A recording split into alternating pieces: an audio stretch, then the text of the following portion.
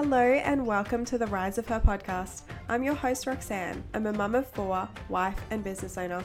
This is the podcast where we talk self-development, health and wellness, mindset, balancing career and family, and everything in between. Think of me as your supportive bestie as we grow together and become the best versions of ourselves.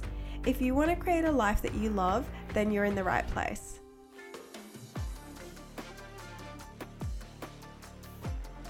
Everybody, and welcome back to the Rise of Her podcast. I hope you've all had an incredible start to the week so far.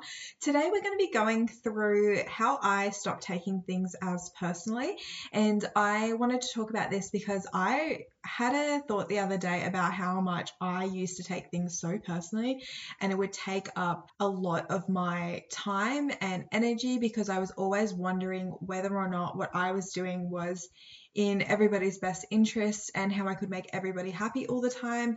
And sometimes that just is not how it works. And if you can kind of reframe your thinking a little bit, it can really help you out. And I hope that this episode will do that for you. But before we get into the podcast, I do want to share a little bit of a recommendation. I know I usually, for the last month or so, I have done a sprinkle of gratitude. But yes, so instead of a sprinkle of gratitude today, I did want to share a little recommendation. It's just a book that I'm currently reading. It's called Built to Move. I'll share the author's name in the show notes. It pretty much talks about your 10 vital signs and things that you can work on improving every single day, which are just little things that we don't really think about, like breath work and how to focus a little bit more on mobility and that kind of thing. One of my biggest goals in my life is to live a very optimal life and see how far I can go and do all of the things and test myself and just constantly trying different things. And I'm just really enjoying this book because there's so much I'm learning from it. I'll leave that there for you guys if that's something you're interested in. If you want to read it, maybe you can do an audiobook. Okay, so let's get into the episode. Like I said, we're going to be talking about things that you can do to stop taking things personally.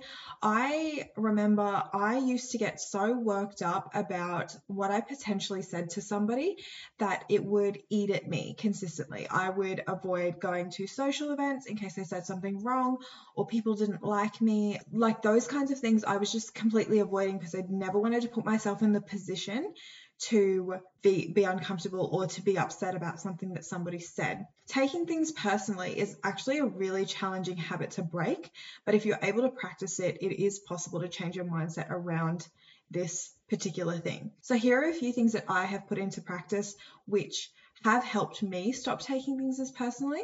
So the first one is to practice self-awareness. One of the first steps in overcoming that habit of taking things personally is to become more self-aware of your thoughts and your emotions and really paying attention to situations that kind of trigger a reaction from you and just unpacking that a little bit, like trying to identify exactly why you have these underlying beliefs or assumptions that are contributing to that reaction that you are getting from what has happened. For example, I used to get really angry when I was cleaning. Like I would just start cleaning and I would get into this mindset. I actually did it yesterday when I was really upset. But yeah, once I start to feel like things are out of control for me, I do start to clean, and I then get really annoyed with my family for not helping me clean as well. Once I'd started to practice self-awareness, I kind of realized, oh, wait a second, why am I getting so mad that I'm cleaning right now? I don't have to do this right now. And I had to sit down and really think about why will I not ask for help? And I'd come up with these assumptions in my own head that, my family didn't want to help me. And when I kind of broke that down and had to think about it, I realized that's not how I want to raise my kids as it is. I don't want my kids to think mum has to do everything around the house. We live as a family unit, and in order for my kids to also learn these things, they need to be involved in them. And their dad also has to help as well, because I don't want my sons especially to think that just because there's a female in the house, they're going to clean. I kind of really had to think about that. And I also had to take into account that my family aren't going to want to clean exactly when I want to clean. They shouldn't have to stop exactly what they're doing at the minute that I say I'm cleaning up, so you have to stop what you're doing. I said to myself, that's okay. You've kind of grown up thinking that it is your job to clean up and it is your responsibility to take on all of these things and not complain about it. And so that is how I have found self-awareness to be so helpful when it comes to taking things personally, because my family, I know that they want to help me. They don't not help clean up the house because it's something they have against me. It's just because I either haven't asked or have had unrealistic expectations around what they have to do. Tip is to reframe your negative self-talk. So that in itself, negative self-talk, can be such a major contributor to taking things personally. So if you can try to reframe your negative thoughts by focusing on more positive aspects of yourself, like your strengths and your accomplishments, and celebrating your wins and figuring out things that you actually really like about yourself, then it can really help with you not taking things personally, because you are confident in yourself and you are positive and you are seeing the positive things about yourself, that you can kind of say to yourself, like, why wouldn't they like me? Why wouldn't this person want to do this for me? If I was the kind of person that I am and I like myself, I would do this for somebody like me, if that makes sense. If we don't really feel like we like ourselves, it's really, really easy for us to think everybody else doesn't like us as well. A lot of the time we have so many people in our lives that love us and want only the best for us. And if we can just be open to that and know that we are somebody worth loving and we are worth that energy that people around us have for us, then we're not going to be thinking about whether or not they like us. We think about ourselves so much more than other people actually think about us. For me, when I was in high school especially, I used to really think people didn't think I was funny, and I had put such a big value on me being a funny person. If somebody didn't laugh when I made a joke, I took it so personally. I was always like, oh, they don't like me, it's because of this reason or this reason. And I would list out all of these reasons that I personally didn't like myself. I made that the excuse for why that person didn't laugh at something. And it's so wild to think about now that I used to think so deeply about what other people thought of me. And a lot of the time it came down to my own insecurities. Taking the time to reflect and reframe my mindset around that really helped me stop taking things as personally, because a lot of the time people are in their own heads and they're thinking about themselves and they're thinking about what they've said and what they can say next. Going into that, if you can really focus on the other person's perspective and, like putting yourself in other people's shoes, when somebody says something or does something that triggers a negative reaction from you, try to put yourself in their shoes and like really consider what their perspective of that situation might be. It can help you see it in a more like objective light and reduce the personalization of their actions. If your friends are going through a really hard time at the moment, maybe they don't want to attend an event that you'll have coming up because they may just have something really hard going on and they just find it so hard to attend this event. They don't want to hurt you at all. It's just that they can't be fully present in that moment with you. Even just asking the question and saying like, hey, is there something else going on? Like, have I done something that's upset you? You can really work out exactly like why this isn't actually about you and this is about that individual. Another thing you can do is to practice mindfulness. Now, mindfulness can really help you stay in the present moment and reduce that tendency to dwell on like past events or worry about the future. So helping with like stress and anxiety a little bit. For me, if I'm staying present, I can really feel like I'm controlling my emotions a lot better and actually respond to a situation in a more constructive way that's not going to be so emotionally fueled. I find that being able to be present and actually really slow down and think a little bit about what my body is doing and what my mind is doing. I'm not going to be as focused on all of these other things that could be contributing to stress factors of myself.